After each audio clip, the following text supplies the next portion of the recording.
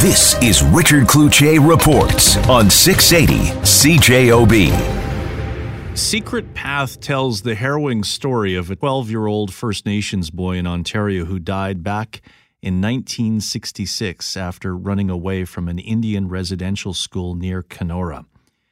Gord Downie says he learned the story of Chani Wenjack, who was misnamed Charlie by his teachers, from a Maclean's magazine article back in 1967. This morning, Downie announcing that the album, accompanied by a graphic novel that delves into the tragedy of the residential school system, the proceeds of that will go to the University of Manitoba Centre for Truth and Reconciliation. It is headed by Ry Moran, and he joins us now on 680 CJOB. Ry Moran, a range of emotions, I think, accompany this. When you first learned of not only the storytelling involved here, but that proceeds would be going to what you folks are doing at the University of Manitoba, what was your reaction? Well, of course, we're just so deeply thankful for Gord's work and bringing the story forward, and for his generosity in recognizing that both his voice and the proceeds from the album can be put to a lot of good in this country, to make some real change and to really honor these children that never came back from the schools. So we're just incredibly thankful for his vision and his voice. Who was this 12-year-old young man? Well, Chani or Charlie was a young boy from up in the community that I'm actually in right now, Ogoki Post, way up in northwestern Ontario. It's a small community, a couple hundred people, and like so many kids across the country, he was pulled out of here and sent hundreds of kilometers away down to Kenora to the Cecilia Jeffrey Residential School. Charlie, as a young man, he had a really loving home, mom and dad that cared for him a lot. His dad actually followed up with the school just to make sure that he was being well taken care of just a week before Charlie decided to run away from the school. His parents were really tried to be as involved in his life as they could be, in recognition of the fact that they had no choice on whether or not their kids got sent to school. And Charlie one day decided to flee the school, and right at that period of time, in the late 60s there, 1966, kids were running away from that school all the time, trying to get away from it. So he ran away, and he's a young guy, 12 years old, and it's late October, it's cold, he's just got a light shirt on, and he ended up making it about 12 and a half miles outside of Reddit, Ontario, equipped only with 7 matches in his pocket and a railway map at the time, and eventually succumbed to the elements and passed away on the side of the railroad tracks. His body was found October 23rd, 1966 by a engineer on the railway. What was going on at that school at the time? Well, that school seemed to go through a pretty rough period there. What we know is that runaways were almost to, epidemic proportions, I guess, from the perspective of the school. There was, lots of kids running away every week, trying to get out of there. And at the same time, the documentary history shows and some pretty serious concerns about abuse that were happening at the school, and a number of investigations that, and correspondence that was related to that. And, the TRC's reports, especially the Missing Children report of the TRC, really documents the story of that school quite well. And, if listeners are out there and they want to learn more about it, that report's available online. And, a quick search of the school in Kenora reveals some pretty harrowing stories of what was happening. Physical, emotional, sexual abuse? Certainly, it seemed like the physical abuse was pretty real at that school at the time, and that's in addition to all of the other stuff that is just typical in those schools. And I think that's one of the things that the graphic novel and the animated film that Gord's done is really shows in a very powerful way. Is just kind of that starkness and the loneliness and the elements of the school experience that were so impactful on kids, like just sleeping alone in a bed, being away from home, having your hair cut off. You got to think about how bad it had to have been for a young 12-year-old boy to embark on such a difficult and really dangerous journey. When it ends up resulting in a death, it makes it that much more tragic. Tell us what's going on at the community that you're in and who's all there. Tell us what's going on today. Well, today is a bit of a quieter day. We're just all sort of responding to this amazing work that Gord has done. He's going to be visiting the gravesite, Charlie's gravesite, today with Charlie's sister this morning before we fly out.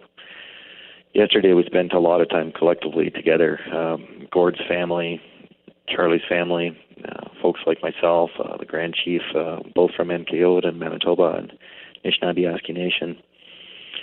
Spending time in the community, meeting with family, sharing stories, and most importantly, Gord bringing his work into the community to show the community how he has lent his voice to this struggle. And then in turn, the community really turning around and acknowledging and recognizing Gord for this work that he's done and is going to continue to do through this album. So yesterday it was very powerful. Spent a bunch of time in Pearl's house, sitting, chatting, huddled around the laptop, watching the songs on Gord's laptop as we played it back to the family. And then at the end of the day, the community presented Gord with a number of ceremonial items, blankets, moccasins, a beautiful vest. Gord sat around the drum and actually drummed with the singers. They handed out a bunch of Tragically Hip T-shirts to all the kids, and it was just a really powerful day. Can you help us understand why this is so important to Gord?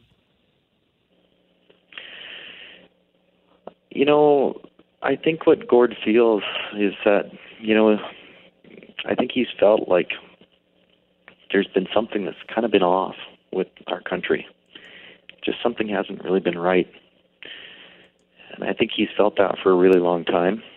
And then I think when he really started finding out about these stories that had occurred in the residential schools, he was shocked. I think he was saddened. I think he was really profoundly moved. And I think he felt like this is the secret that Canada's been covering up for all these years. This thing that, in his words, he says, makes us really not a real country yet.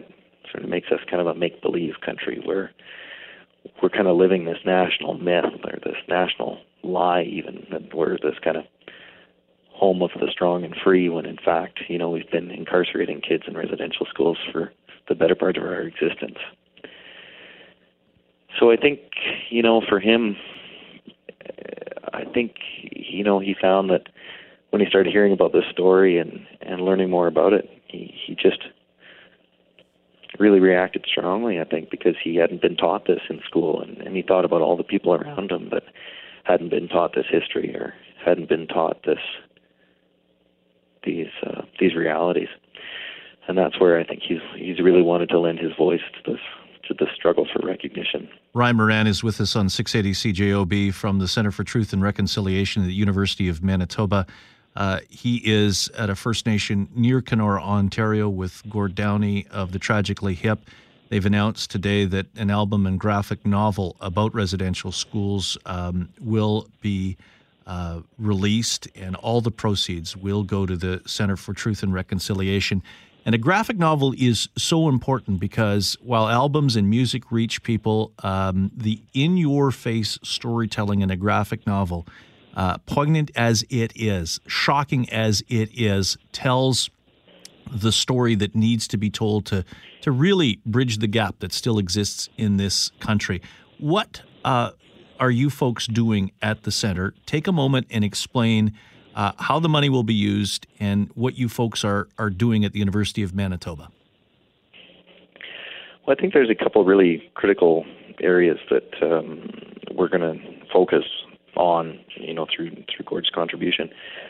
One is the realization of some of the very important calls to action that the TRC issued to continue to identify and understand how many kids went missing from the schools, how many never returned, and make every effort possible to identify and commemorate those kids. That's a huge piece of work because, already the TRC has identified over 3,000. I mean, we know it's higher than that. And, to put things in perspective, there's a lot of documents that the TRC wasn't able to review just by virtue of when they showed up at the TRC's offices. So we got to do a lot more research, a lot more digging, and a lot more dialogue out there with communities to make sure that these kids like Charlie are being identified and remembered.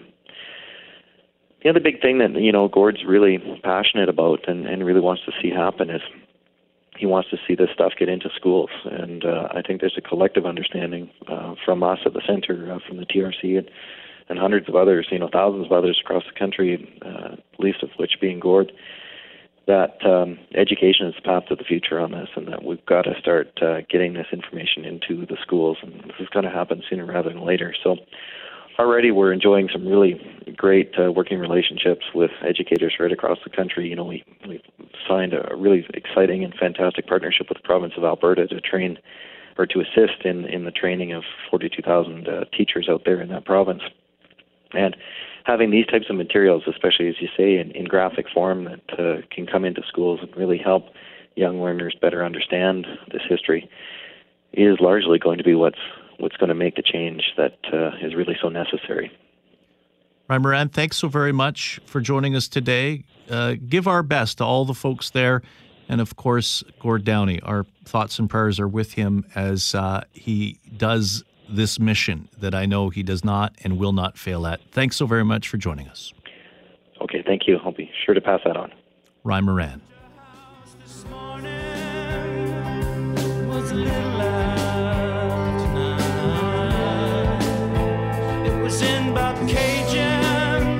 I saw the constellations reveal themselves one star at a time. Richard Cloutier reports on 680 CJOB.